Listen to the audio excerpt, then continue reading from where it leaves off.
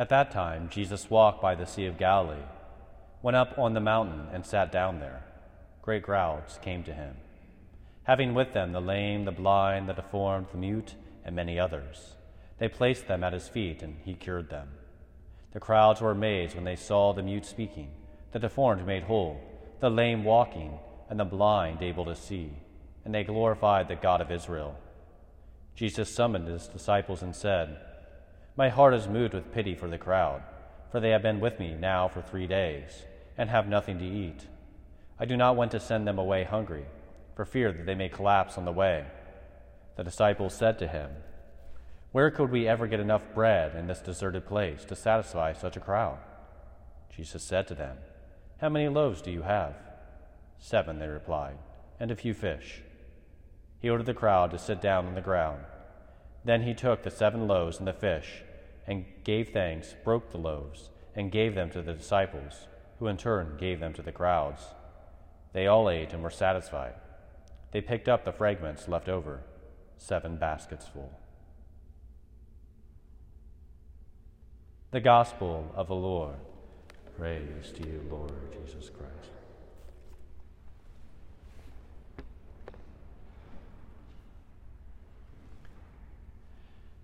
Saint Nicholas is among the first of the saints to be venerated within the Church who is not a martyr. Prior, really, there was a few examples, obviously, our Blessed Mother and St. John the Evangelist, but far and away, the saints venerated early in the Church were those who suffered the ultimate form of sacrifice and martyrdom. And Saint Nicholas becomes one of the prime examples of among the first of the saints to be venerated in his life and having not died a martyr's death. And really 2 things stand out within his life. First, we see him to become one of the primary defenders of Christ's divinity at the Council of Nicaea. He becomes one of the first to battle and primary defenders against Arianism, which declared that Jesus was kind of this manifestation of God's ultimate love, but was just human. Somebody who was kind of raised up, proved himself good, and then God kind of chose him to be the Messiah. And ultimately, St. Nicholas stood against this, acknowledging the reality that we acknowledge during this Advent season as we approach Christmas, that God became one of us. And of course, this truth of God became one of us, he gave himself totally to us, then also identifies perhaps the part of St. Nicholas's life that we have become most familiar with in our own practice, his charity. And the story of him providing gold for 2 or 3 sisters, I forget the number of sisters, so that they could ultimately get married.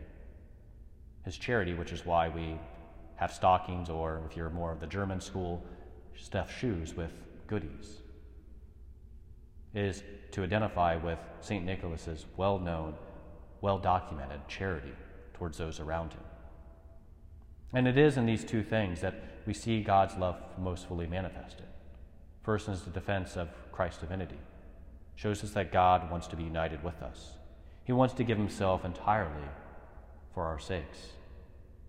And then St. Nicholas takes that into himself. He doesn't merely acknowledge the reality of God becoming man, but instead he tries to acknowledge it within his own heart by exemplifying God's charity in his own behavior, in his own person. And this becomes for us also the challenge, that we need to acknowledge the truths of the faith, but then those truths need to begin to transform our heart, which then needs to begin to transform our action, our behavior, our way of approaching and looking at the world. And in doing so, we take into ourselves the spirit of St. Nicholas, the first saint who did not suffer a martyr's death, but nonetheless identified himself with the sufferings and resurrection of our Lord Jesus Christ.